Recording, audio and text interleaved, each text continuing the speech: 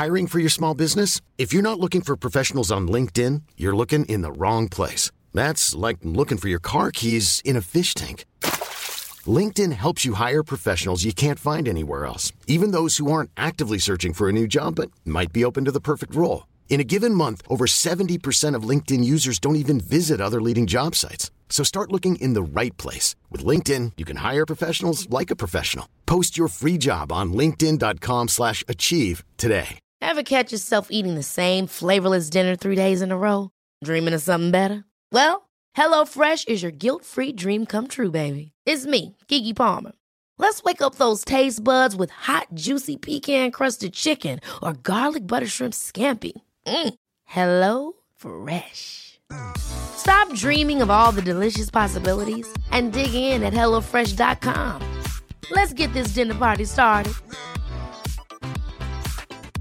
A lot can happen in 3 years, like a chatbot may be your new best friend. But what won't change? Needing health insurance. United Healthcare Tri-Term Medical Plans, underwritten by Golden Rule Insurance Company, offer flexible, budget-friendly coverage that lasts nearly 3 years in some states. Learn more at uh1.com. Hi everybody, welcome to the Wild Ginger Running YouTube channel. Live chit chat and podcast version coming later. So today we've got long-time patron of Wild Ginger Running YouTube channel, Hannah Bazley. She has stunned us all again with her incredible feats of endurance. This time she has run and hiked the Pennine Bridleway 270k, that's 168 miles, in 91 hours. So that's almost 4 days. So I think we're gonna now, Hannah, we're gonna have to stop referring to you as normal now at this rate, because I think you do these things far too often now. So I don't think you're a normal person anymore. But how are you doing today? How's the recovery going? Yeah, I'm good. I'm finally, about 2.5 weeks after I finished, feeling like I need to stop eating junk and start gently training again. Yeah, no, I think eat all the junk you can manage. This is why we do these things. Yeah, exactly. So today I'm going to be asking Hannah how the Pennine Bridleway 270 was, like, how does she train, how does she keep going when everything hurts? She got her first ever blister, like, what does she eat, what's motivating her, and how do her children, husband and dog help with that, recovery afterwards, and what's this about being joint first lady finisher? So we'll cover all that today. But first of all, I thought we should just tell everybody what the route is like, and the conditions underfoot. Could you just describe, like, where it starts and finishes, and a little bit about what the course is like? Yeah, so it starts at Middleton Top, which is on the bottom, like at the High Peak, near the bottom of the High Peak Trail, which is not that far from Matlock in Derbyshire. And it finishes at Kirby Stephen up in Cumbria. So it seems quite a long way, you know. It's sort of basically level with the Lake District. And yeah, the route, because it's a bridleway, a lot of the route is pretty easy going in terms of there's not, you know, you've not got bogs. You've not really got bogs. Yeah. A lot of it's kind of hard track, which is probably not great, you know, that probably helps added to sort of foot pain. There are some sort of grassy bits, you know, some really nice, and it starts, as I say, the first probably about 16 miles or so are on the High Peak Trail, so it's an old railway line. Oh, right. So it's nice, easy going along there. Sounds easy to navigate as well. Yeah. I mean, a lot of the route is easy to navigate because it's on a national trail, so it's very well signposted. I'd say probably, on my experience of the part of the Pennine Way I've done, it's probably better signposted than the Pennine Way. There's a couple of slight diversions just for sort of safety's sake, and like including a recognised walkers alternative near Glossop. So you have to kind of have your wits about you a bit, but if you've got the GPX loaded, yeah, you just follow it on your watch. Yeah, well, I had it on my phone that I could use when it was dry if I needed to, but I also had it like on the OS app, but I also had like a Garmin GPS device as well, which was a bit. So. Yeah, and did you just turn the nav on when you thought, oh, we're getting to Glossop now, or did you have the nav on the whole time? Because I would have been wondering about battery life over that 91 hours. Yeah, I didn't have it on at the very beginning because it's just literally following the trail. But for most of it, I just had my GPS on, and the batteries lasted pretty well. It just takes AA batteries, and you just, at each checkpoint, I just switched them out for fresh ones, just so that. Right, yeah. So you had a proper old school GPS. Handheld, yeah. Oh, I see. Not a Wizzy watch, like. No. Yeah. Okay. No. Yeah. Ah, okay. And so I'm intrigued as to why you picked this race, because it's a very small race, isn't it? You said there was only 12 people starting. I've got a picture here from Bobby Cullen, who's also a patron, who also did the race, and he did it in just under 60 hours, which was his goal, which is absolutely cracking. So congratulations, Bobby, if you're watching and listening to this too. But I'm just popping that picture up there. Bobby's the one in black on the left, far left. And then Hannah's the one on the right of him in the grey t-shirt. So they're all standing there, 12 of them, just ready to start the Pennine Bridleway 270 race there by a big sign. So it does look nice and easy to navigate there. Yeah. So I've done a couple of Ranger Ultras events before. They're the ones that organise it. Ranger Ultras. Yeah. Okay. Yeah. It's Stu Westfield and his father. So Stu used to work for the Spine Race. Yeah, I've heard of that name. Yeah. Was he on the safety team, was he? Yes. Yeah, okay. Yeah. So he's got his own set of like ultras and trail races based around the Pennine Bridleway anyway. So yeah. I think they came up with this one to include the whole Pennine Bridleway. Yeah. As soon as I saw it mentioned, I was like, I hadn't even done the Spine race with the Spine Challenger at this point, and I saw it and I thought, I really want to do that. Yeah, I'm guessing it's a lot cheaper than the Spine races, because I hear that they're very expensive. But is that just me assuming? It is a bit cheaper. So it was probably it's £400.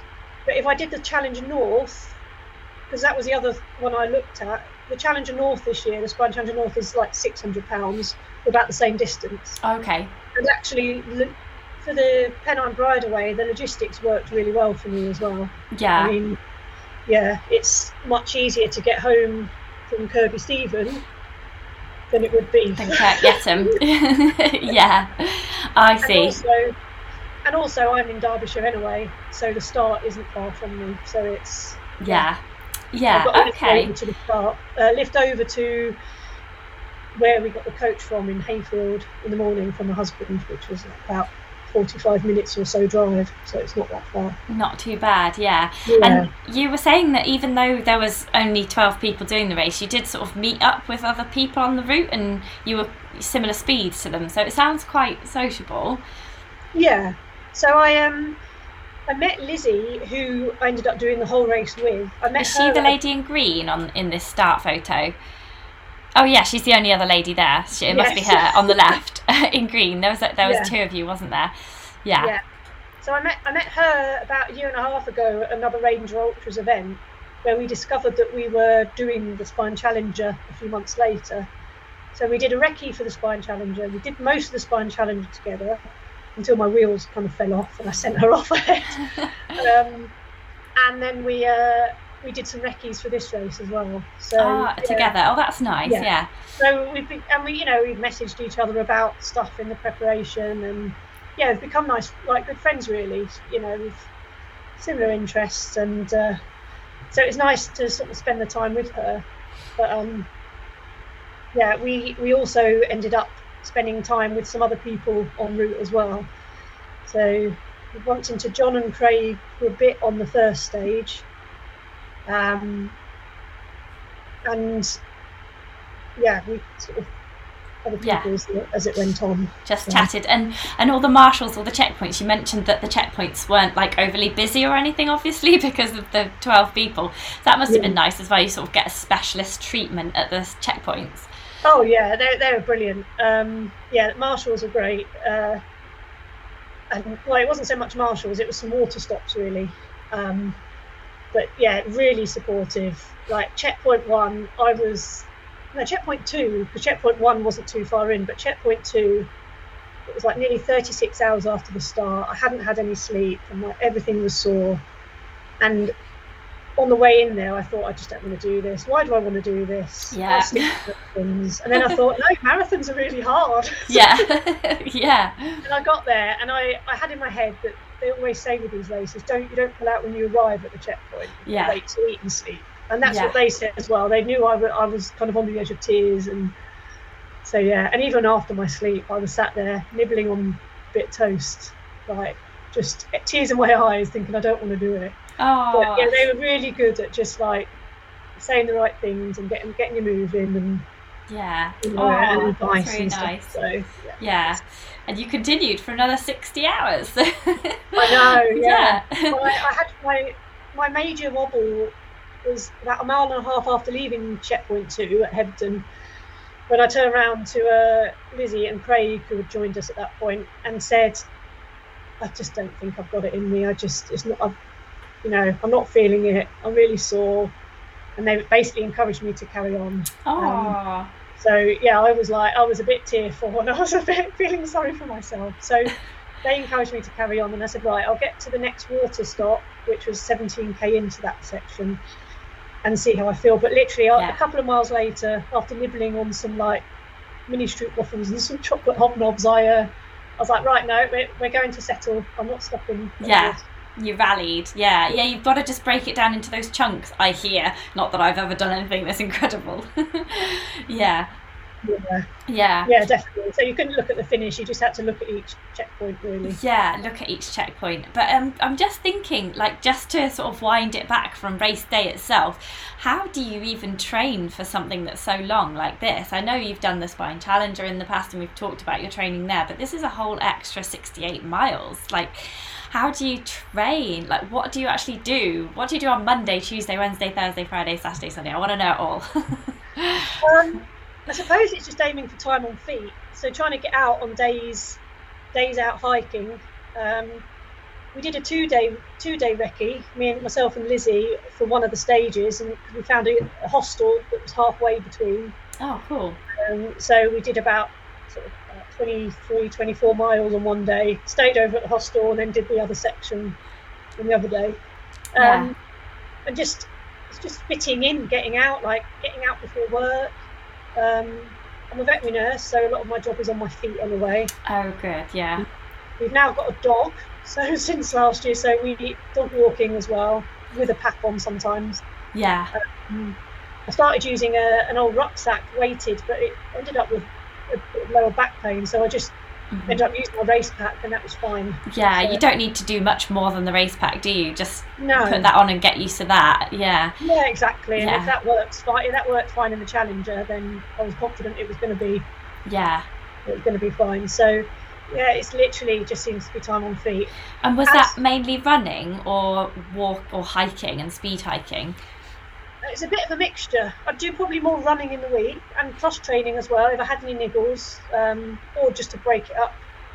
Or if my husband was working, I would get on the turbo train or a cross train that we've got as well. So you can, like, the kids can just amuse themselves, but you're still there, like on the cross trainer, and they're like, "Mummy, where's the lip balm?" And exactly. Give us some food. So they're old enough they don't need like constant direct supervision like a toddler, but at least I'm there. They can always, there's a problem, they can come and see me, or a couple of times I'd have to like pause and go and sort something out and then get back on the turbo. That's so I'm very impressed by this motivation. You're motivating me. I just like get home in the evenings. Well, I don't, I'm in my office now, I don't get home, I am home, but I'm just so exhausted, like by the time I've put Fiddly to bed and he's like kicked up a huge fuss about taking his t-shirt off and putting his pajama top on, you're just like, the last thing I want to do is go in the garage and get on the turbo. Well, I can't motivate myself very well in the evenings. Okay. So it's morning, so it's before work, or if I'm not working but Peter is, I'll get up and like either have a light breakfast or no breakfast and then get up and go on the cross trainer. So I think my cross training session was like 2.5 hours on a Sunday when he was working. Oh, brilliant. And so how early is that in the morning that you have to do that before you have to kind of do school and that kind of thing? And work? Well, that was on a Sunday, so I didn't have to get up too early, but I did have some mornings where I got up at like 5:20 to do stuff. Oh, before wow. starting. You're going proper Jasmine Paris on us now, Hannah. Definitely not a normal person anymore. Yeah, the joys of having kids. Yeah. I did do stuff where, like, on a weekend I would there was one day when I think I hiked like 10 miles into work and then did work and then hiked another 10 miles back again. Wow. With a full pack, just trying to just fit it in, really, without being absent. Yeah. Yeah. Just juggling. Do you do any strength work, like dedicated strength work or speed work or anything like that? I did some sort of hills and a bit of some speed work. Quite a lot of intervals as well on the cross trainer and the bike. Strength work I didn't do as much as I should have, which is normal for me. Yeah, just always. Me too. My problem is I'm motivated in the mornings to get up and do my sort of, my cross training or my running or my hiking, but I tend to save my strength work for the evening, thinking I'm going to do it, and then I'm just too tired. Yeah, I'm totally the same as you. I think that I've heard some really good advice in, like, just do 10 minutes of speed work before you run or before you do your turbo session or whatever, and then you've just got it done. It's out the way. That's what I heard, but I still don't do that. So I don't know why I'm telling you. Yeah, I know, and I said to my husband this morning, right, I'm starting going again. I've really got to try and do a bit of strength and conditioning, but then I know I probably won't, and I've got to try and find something that works. But yeah, I need to find something that works. I did briefly consider getting a personal trainer, just 1 week until the Lakeland 50, just to ensure that I do enough strength work to get me through it. But then I was like, it's going to be 30 quid a time, and I just, you add it all up in your head, and you're just like, I could just do it, Claire, just do it. Yeah, I know, exactly. I can't. Maybe I could pay myself 30 quid every time I do it. In a pot somewhere, and then buy something with it, like a holiday. Yeah, or just new kit. Yeah. Get something nice, a new watch or something really nice, Yeah, exactly. And so that's your training. And Maria, who's watching live here, says, I just want to read this out to you. She says she likes the concept of time on feet because it makes it feel much more manageable. Yeah, definitely. Yeah, so you're not on a training schedule or anything. Yeah. Because that's what it is, I knew I wasn't going to be going particularly fast in the race because the cut-offs are nice and generous, but it's just being out there, isn't it? And I knew from the Challenger that my feet were going to probably be the toughest bit. Feet and sleep deprivation are the toughest bits to deal with. So you learnt from that, and that's great that you're just mentioning this, because Tony, who's watching live, has got a question here about resilience. He says, has Hannah felt any increase in her personal resilience and ability to deal with these big challenges? Deal with big challenges in her non-running life as a result of her training? Interesting question. Yeah, in a way it's probably almost the other way round, because we've had a difficult sort of few years with my daughter, and I think I've had to be really resilient with that, and I think it's kind of almost helped, if you get what I mean. I can think, well, you've coped with all of this, you can cope with being out on your feet doing something you wanted to sign up for. So it was the other way round. that's really interesting. Because she's got special educational needs, is that right? Yes. So we've had a tough time, sort of school exclusion and getting her into a specialist school and getting support for her, which things are a lot better than they were. It's still tricky, but a lot better than they were. So it's good. If you can come through that. Then what's a bit of walking? A little bit of a light jog. Easy, isn't it? A few jelly babies and keep on going. And so, talking of jelly babies, the next question I've got here is, what do you eat? Do you follow any special diet day to day? Not talking about the race here, but just in general life. Are you vegan, or do you try to, pile in the macronutrients? Do you weigh your porridge in the morning? I was vegan for a time, and I've also, but I gradually slipped off the wagon, so to speak. But I've also used stuff like my Fitness Pal in the past to weigh things, but it just got a bit, just slipped off. I try and eat reasonably well, but I'm a sucker for anything chocolate or biscuit or cake. Oh my God, me too. Yeah, so it is difficult, and I managed to like lose a little bit before the race, but not as much as I'd hoped. I think I was probably one of the slightly chunkier people doing the race. So if you compare it, some of them are just, there's nothing of them. Yeah, no, I find it more inspiring. Like, you are a very normal person, normal size, normal job, normal training, and you can complete these amazing things. It's incredible. So I find that more inspiring than seeing some like tiny whippersnapper on the start line.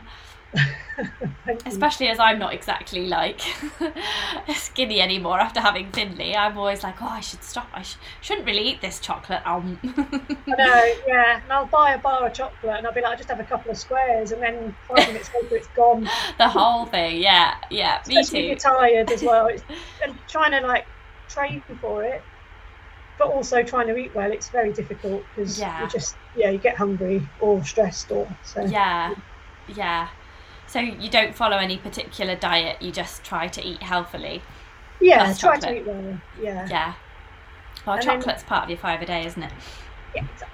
I figure if I eat well for most of it, then I can have some practice. Definitely.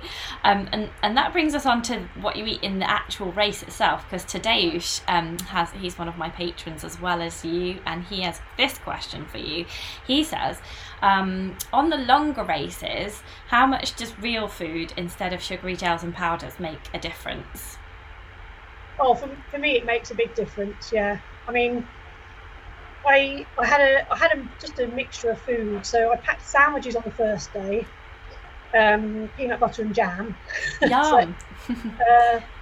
And I also stopped at Parsley Hay, which is like some toilets and a little food kiosk and bike hire place on the High Peak Trail. And I think that was only about 15 miles in, if that, and got a homemade Scotch egg. Oh, delicious. A bit of protein. Yeah. I drink Huel often as a breakfast. Okay. So Huel shakes. So I did take some of that with me as well. So even if I didn't feel like eating, I could just grab that and just start drinking it. And that was like, that ended up being like, the portions I weighed out was about 500 calories per flask with it. Okay, well that sounds really handy. I've not ever tried Huel, but on that situation, I feel like that would be a really handy way to eat it, because it's got everything in, hasn't it? It's got all like vegetables presumably ground up into a powder. And well, I don't think it's so much got vegetables, but it's supposed to be like a complete meal. Protein and carbs. So Lizzie had Huel as well. So I just got a fresh flask of Huel at each checkpoint, but also I think a couple of water stops I made up a fresh one as well. Probably didn't drink as much of it as I thought I might, but like with everything, your tastes during the race, you're not, you kind of go off things, or you decide you want certain things. Did you get any cravings at any points during the race? Not really. I mean, a bit like with the Challenger, I kind of did go off food a bit, but whereas with the Challenger I just stopped eating. This time I had to remind myself to keep eating. So you're learning from race to race. It's always learning, isn't it, I think, with these things, because you can only really know what they're like by doing them. So I had one thing that worked quite well a couple of times is a little pot of instant mash. Oh, nice. It's like cheese and ham instant mash, and I had a flask with me of hot water that I got refilled at each checkpoint, and that slipped down nicely. It sounds nice and slippery yet tasty, like kind of salty. Carbs, protein. And a couple of pepperonis, and I had the other things. I had the sweet things were like, say, hobnobs, sort of little chocolate things like minstrels and stroop waffles, flapjacks. I'd made my own flapjacks, so I took those with me. And those are quite good to shove in, because they were, when I checked the calorie intake, like calorie on my fitness pal, they were rammed with calories. So. Oh yes, they're basically, if you ever make them, you really realise what goes into them, don't you? Like butter, sugar, syrup, exactly. Oats. And I had a freeze-dried meal as well on the third section, so that was nice, because that was decent amount, I think. About 600 or 700 calories or something like that. So yeah. Yeah. Oh, that sounds nice, like a lot of different things. Pots of custard. Oh, custard in the little pots. Yes, like ambrosia custard. But also we stopped wherever there was food. We tended to stop, and it became a bit of a laughing, like a running joke on the Ranger Ultras Facebook group. We just kept posting pictures of this food. Yeah, posting pictures of you sat eating in cafes. Yeah, well, we stopped at a pub with about 10 miles to go on the third section, so 10 miles to settle, and we stopped and sort of used the toilet, and we got a drink each, so I had like a pint of Coke just to sort of keep me going, and but they said they'd stop selling food, but they came out to us. We were sort of in a sort of semi-outdoor bit that was like nicely sheltered because it was raining at that point. And we were just sitting down having our drinks, and they said, "Oh, we could do some toast." And I said, "Oh, I've got sticky toffee pudding or jam rolly poly." And my eyes. Oh my god! Sticky toffee pudding. Yeah. So yeah, I had a massive bowl of that. Oh, amazing! This just like you're really selling it to me here, just through the food. It just sounds like a really extended pub crawl. Were you running all of this, or like what proportion of the race would you say was hiking, and what proportion would you say was actually running? It was almost all hiking. We ran for like a little bit on the first section on the High Peak Trail where it's flat. We do like a few minutes of running and then a little bit of walking, but that didn't really last long. Or we ran if we saw someone with a camera. Yeah, that's a good strategy. Strategy. Yeah. Yeah, I knew from looking at the cut-offs and everything, I knew that actually you could walk it and still be comfortable and not worry about getting timed out. So yeah. That was nice going into it that I could do that, and I knew that it'd be going at similar pace to the Spine Challenger. So it was almost all walking. Yeah, it's funny, isn't it, that we think of these races as running races, like the Spine and the Spine Challenger and this Pennine Bridleway races. We think of them as running races, but actually for most of us we're just hiking them, aren't we? So maybe that makes them a bit more accessible to some people as well. Oh, definitely, yeah. And I mean, one of the guys that started it, unfortunately, he had to finish because he had a bad chest. But I think he set off knowing he wasn't going to run any of it. Yeah. He was going to hike it, and he sort of, So he's done the full summer Spine before. Oh, wow. Yeah. Yeah, he's back next year to have another go at the full one. Hopefully he'll be well. But, yeah, exactly. If you go in with that mentality that you don't actually have to run, Yeah, and it just depends on the cut-offs, doesn't it, on these things? So we're definitely checking the cut-offs. And you mentioned that you got your first blister quite early on, and you said just earlier today that your feet and the sleep were going to be the biggies for you. So can you just tell us a little bit more about how that played out and how that was for you? Because my feet are my thing too, so I'm particularly interested in this from a selfish point of view as well. Yeah, so I got my first blister by the first checkpoint, which was about 36 or so miles in. Yeah. I think I'd had a bit of a play around with the insoles in my shoes, so I don't know if that made a difference, but I could feel it the last few miles before the checkpoint. I could feel a boingy area, and I thought, I wonder if that's a blister, because I'd not really had a proper one before. And it was on the side of my heel, on the inside of my heel, and it was pretty big. It was the size of maybe a couple of 2p pieces or something like that. Gosh, that's big, isn't it? I know. So I was like, oh god, but I packed all the blister stuff that they recommend for things like the Spine race, and I hadn't rewatched your video about foot care. I hadn't watched it, but I had watched it when it was originally on, and I remembered certain things. So I had lots of pre-cut tape, and I had some little scissors that came in a first aid kit with me, and also in the Spine race they tell you to take some needles, hypodermic needles, with you. Yeah. So, I sort of. Did you get involved? Well, you're a vet, so presumably you're quite good with the stuff like this. You just pretended it was a small hamster on the side of your foot, did you? Yeah, I just thought I used like hand gel on my hands, an alcohol wipe on the blister, poked it a couple of times and squeezed it all out, and then I put some of that what's it called, the sort of fleecy web, and then is it moleskin or something? Yes. Yeah, some gauze stuff. Yeah, John, who I'd mentioned, he was there and he was helping give me advice as well, and I managed to manage it Yeah. So. Yeah. And did it flare up during the course of the next couple of days, or were you all right after that with that generally blister? Okay. I had a matching blister that was like half the size by the end on the other heel. Oh, okay. And I had a bit of a blister sort of between the balls of my feet, the ball of my foot and some of my toes. Yeah. So that was really difficult to dress. And I think when my feet then got wet, it kind of sort of taping kind of gathered up a bit and made it a little bit more sore. But yeah, it was manageable. So. Yeah. So was it, you did also mention that just the repetitive pounding of the foot and the swelling, that was quite hard pain wise to manage. What keeps you going when it is hurting like that? Like, how do you do it? Like, I need all the tips that I can get, basically. Yeah, so I didn't really have any swelling until I stopped, like until the race ended. Okay. Not anything significant, but it was just, your feet just feel like you've been walking on Lego, really. It's just really sore just being on them.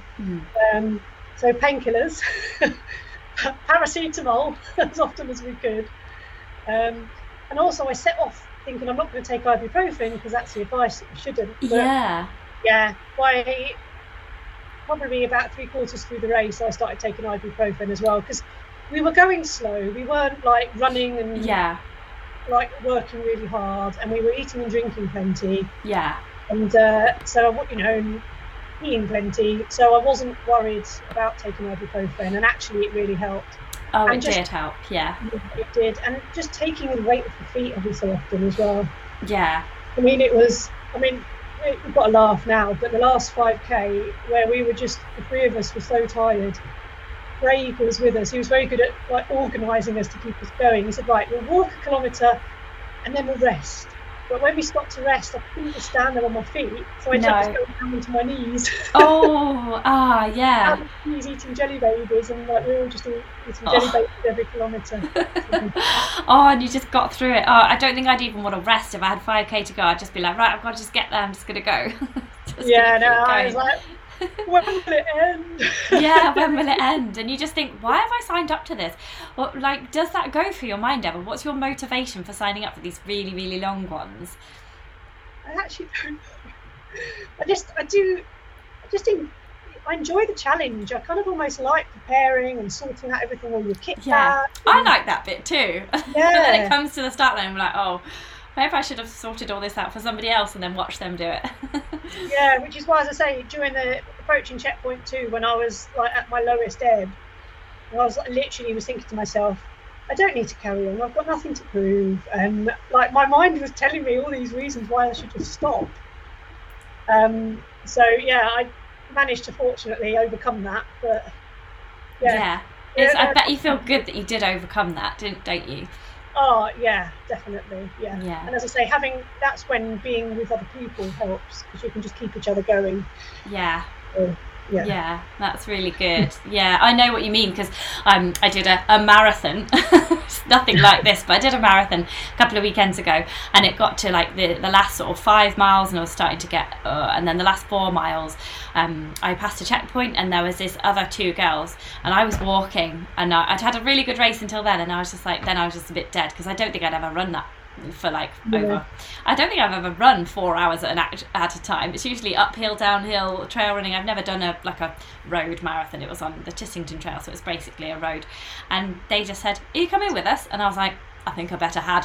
So they got me running, like we were back to 10-minute miles, and my body was capable of it, but it was my mind that was going, oh no, it hurts a bit, oh I can't be bothered, and I was going, shut up, shut up mind. And I was trying to run with them, and we did run like all the way to the finish, and I'm so glad that they were there, because otherwise I just would have walked it, and I would have completed it, but I just would have been walking, and I wouldn't have enjoyed it. So it was nice for them to give me a good solid pasting for the last 4 miles. I mean, I would have been. I hope I would have completed it, but I'm not 100% sure. But I certainly, if I had done, I would have been slower. But as I say, Craig was very good at getting us motivated and moving. He'd be saying, right, we'll get to this point by this time. And we invariably did. We managed. So it was, Yeah, and that probably helped him as well, like having some people to boss about. Like if his personality is like, right, take charge, do this, do that, he was probably helped by that. So, and then you were helped by him. That sounds really good. We were a team, and like we set off on that last sort of section. We were like, right, we are sticking together, and me and Lizzie had already had a discussion on the third section about sort of finishing together as well.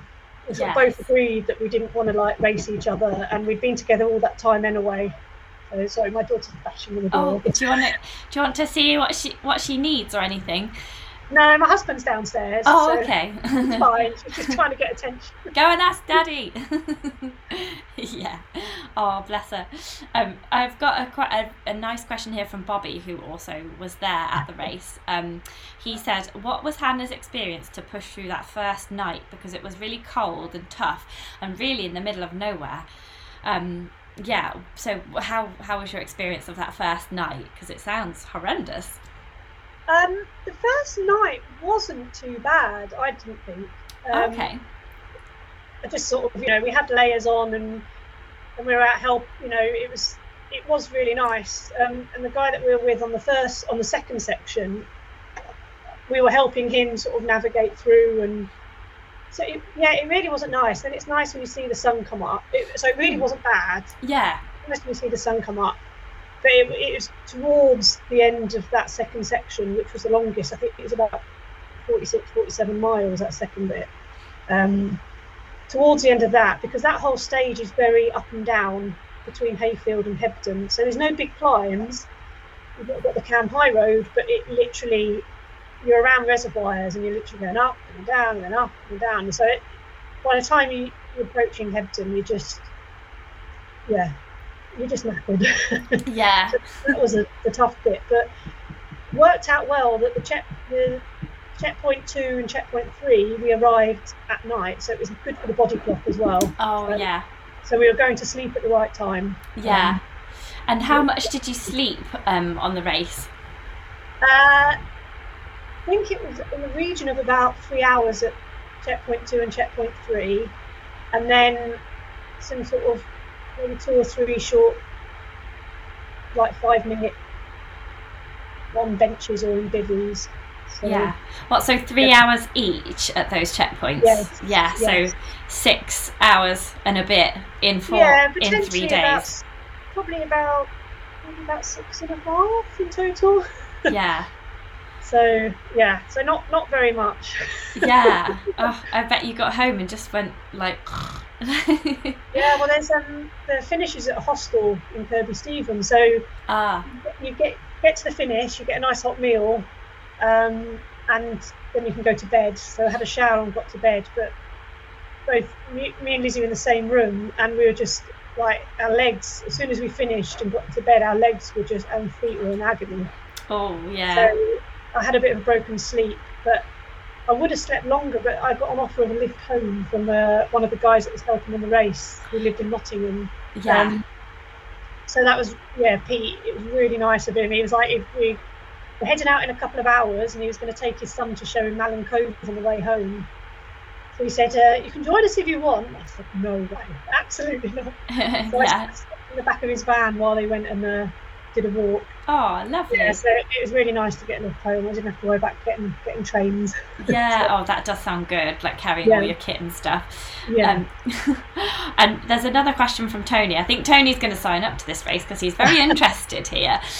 He said, what was your highest point emotionally, Hannah? What was great about the race? I would say finishing, obviously. Also, we got to the top of the Cam High Road, and Pete and his son were there with his van. There was a water stop and some sort of cheeky snacks as well. But as we arrived at the top of the hill, like there was suddenly like these sort of cans being bashed in a cowbell fashion, and they were like cheering us, and so that was really nice. So that was at about 6 p.m. on the Saturday. So we still had a fair few hours to go, but to reach that. And the it was nice to reach the station at Garsdale Head, because they've got a waiting room with benches and heaters and lights that's like basically just open. Lovely. You just go in the doors and they shut at night. So that was really nice. So we could sit down, have some food, and then have a lie down. But I think also that point when my head went from I'm going to potentially stop at that water spot on section 3 to thinking, you know what, we're getting to settle. Yeah. And then once I thought that, I knew that I was most likely going to, barring disaster, going to finish the race. When you get to settle, you get to sleep, some more food, and rejig a bit and then get going again. So. Yeah. Oh, that's good that you've said that, because Bobby's other question was at what point did she really know she was in control and definitely going to finish? So it sounds like when you got to settle, that was or even, as I say, even before then, when I made my decision that we were going to settle and I wasn't going to stop, that felt that it was manageable, that I was going to finish the race. Because I'd recce'd all the way to settle, and I'd recce'd as far as Garsdale Head Station. So then there was about 13 miles, I think, after that to do. And then you're like, it's going to be hard. It's not too hilly, and you just got to keep going at that point. So yeah. And I think it's really nice that you're very honest and open about the fact that you didn't love it all the time. Like, I think that's just really refreshing, but yet you still did it and completed it and pushed through those times, and you actually came first lady joint with Lizzie, so that's just brilliant. I can see, I've just popped up a picture there, and it's you and Lizzie looking not like, you don't look that tired, to be honest. You look really happy. You're holding your medal, the Rangers Ultras medal, and there's a wooden plaque that says Pennine Bridleway 270k Ultra Challenge fastest lady. So actually, to be grammatically correct, it should say faster lady, because there's only 2 of you, but we'll overlook that. And you took it joint. Was that a decision that you had to talk about? We talked about it during the race. One of you wasn't going to nip off, like just sprint to the finish in the last 200 metres. Well, we joked about that a lot, actually. We joked about people tripping each other up. Stabbing each other with a pole. Or like we were joking about, like, what if one of us like left the settle checkpoint early, set their alarm and left early, and like the other person woke up and was like, they're gone. And there'd be a massive like manhunt. So it did make it was funny. The pair of us joking with Craig as well, but we going into it, I thought, I don't think I can really race her, and I'm not used to these kind of events really, apart from doing the Challenger, and I thought the last thing you'd want to do is race anyway and then not fix it.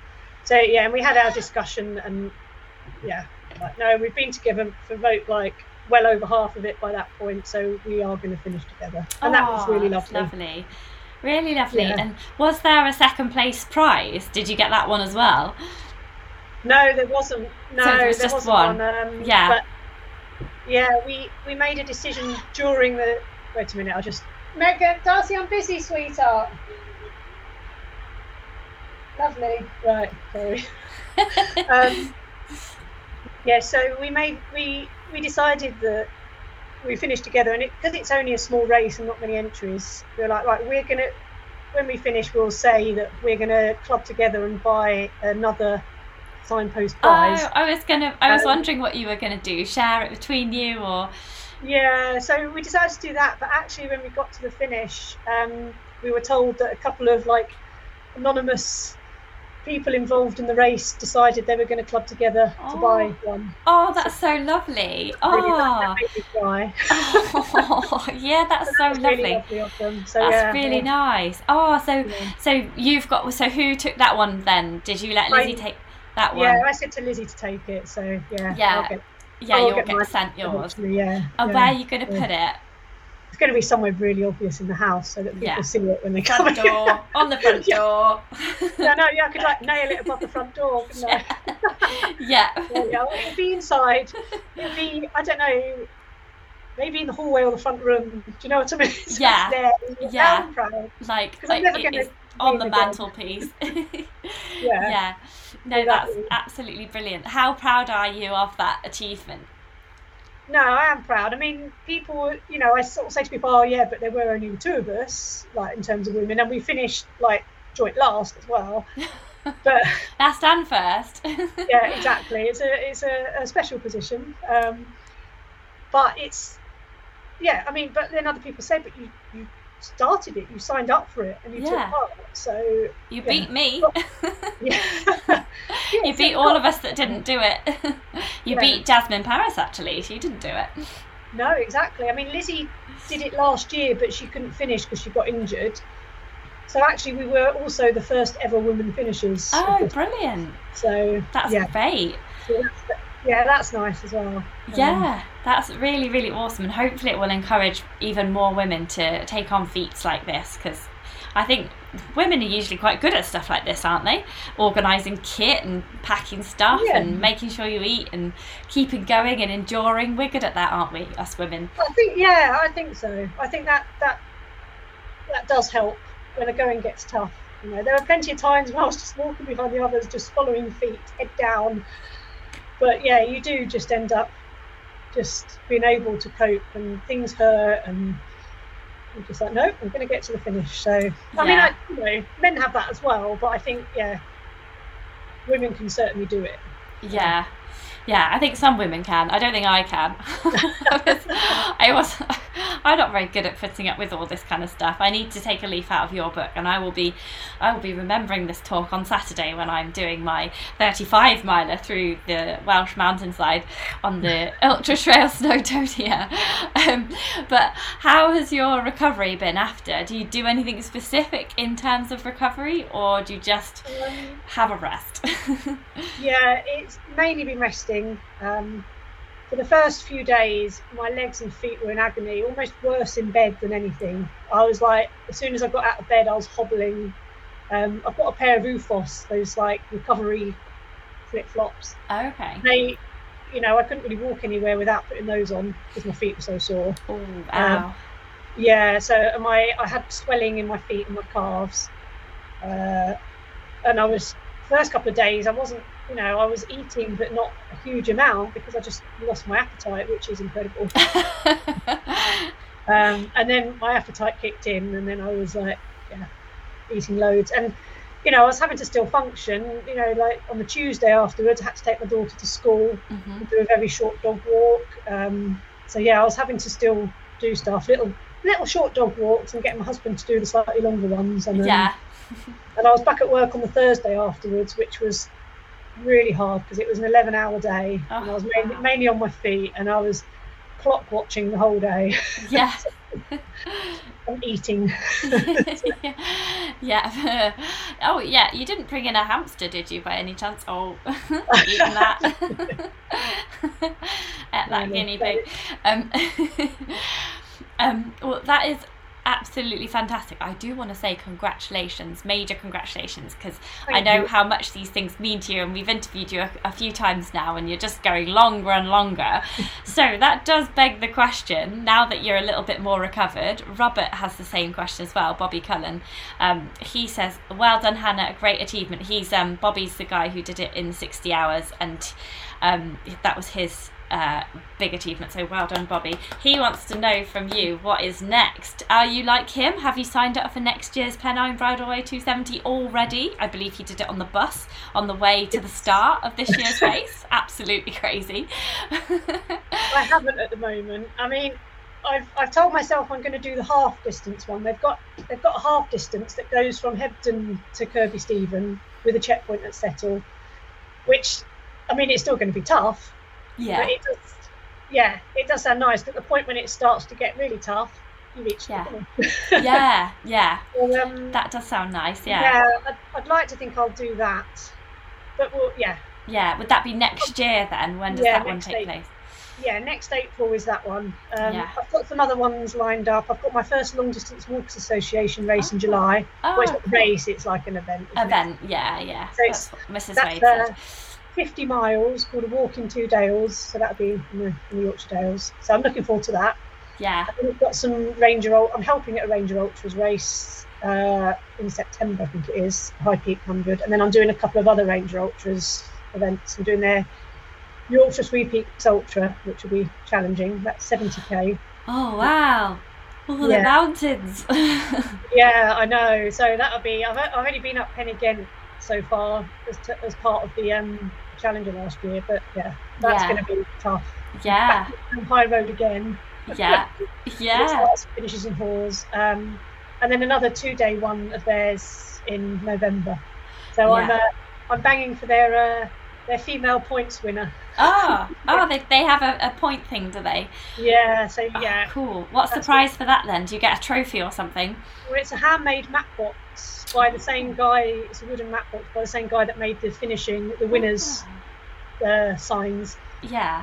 So so that would be good to put maps and guidebooks in. Oh wow! So, a map box, like a bookshelf, or like with a glass case. Yeah, it's literally like a wooden rectangular box, so you can put maps in, stand maps up in them. Yeah, very nice. Maps. Yeah, lovely. So I'm very much Ranger Ultras event heavy this year, but they're like, because I've done some of the races, I'm used to the people that help on the race, and they're just so lovely because it's a nice community. It's a relatively small team, and everyone's just so supportive and. Oh, it does sound really good. Like Ranger events sounds brilliant.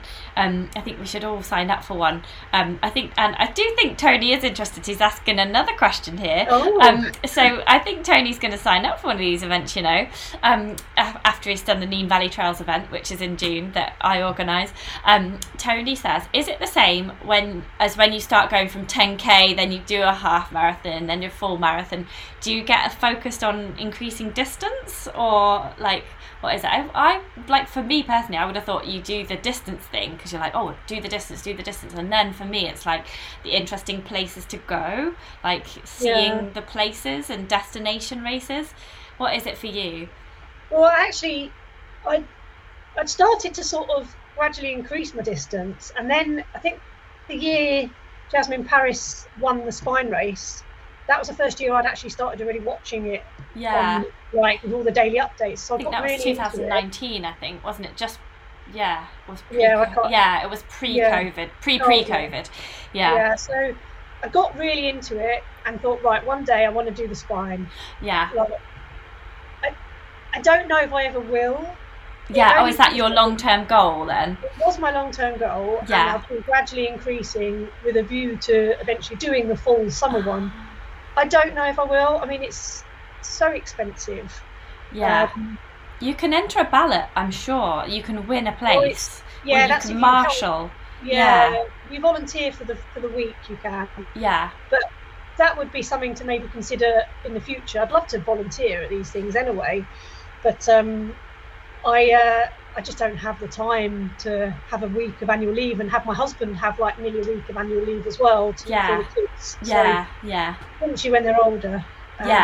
Once they're at uni, you can just once you've retired. Yeah, exactly. So I want to, as I say, the Pennine Bridleway, I'll probably do the half distance next year, unless I do something stupid like Interval one again. I don't know. But potentially the year after, I'd like offer my volunteering services or something like that. Yeah, like you could do a year where you do shorter races and you volunteer, and then you could do a year where you do no races, but then you just do the Spine race and you spend all your money on that one race. You could work it that way, because probably all the races that you do over the course of the whole year, that might add up to the Spine race. You never know. Yeah, probably not.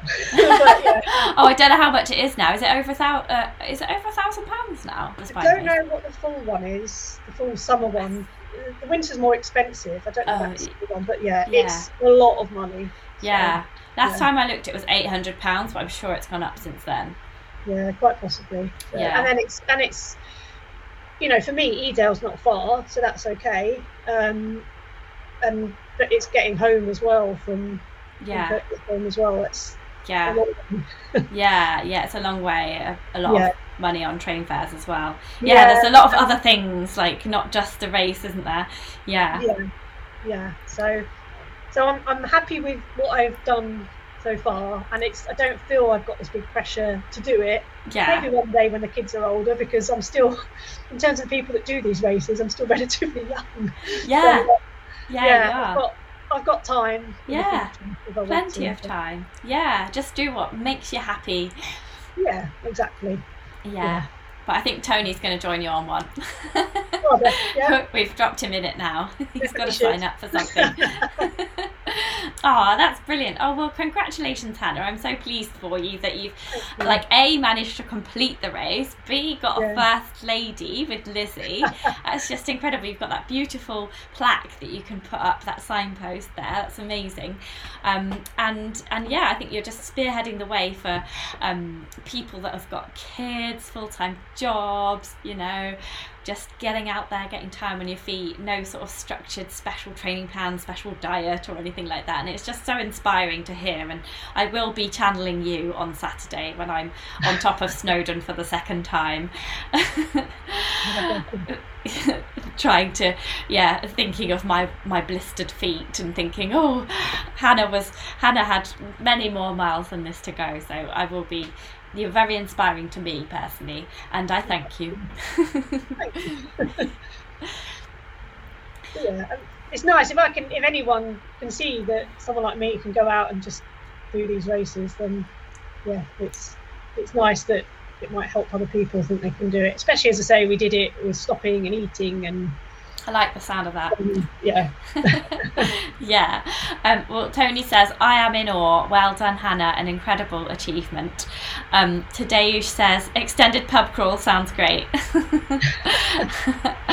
And Maria Nutston says, sounds like there was great support on the race as well. So yeah, it sounds like a really fantastic event.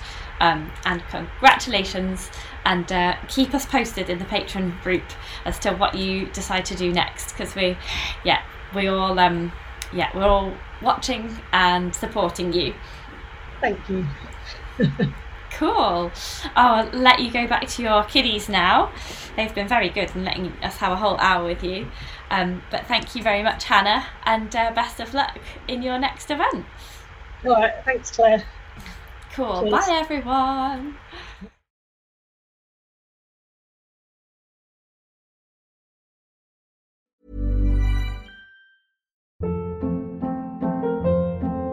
Hold up. What was that? Boring. No flavor. That was as bad as those leftovers you ate all week. Keke Palmer here, and it's time to say hello to something fresh and guilt-free. Hello Fresh. Jazz up dinner with pecan-crusted chicken or garlic butter shrimp scampi. Now that's music to my mouth. Hello Fresh. Let's get this dinner party started. Discover all the delicious possibilities at HelloFresh.com.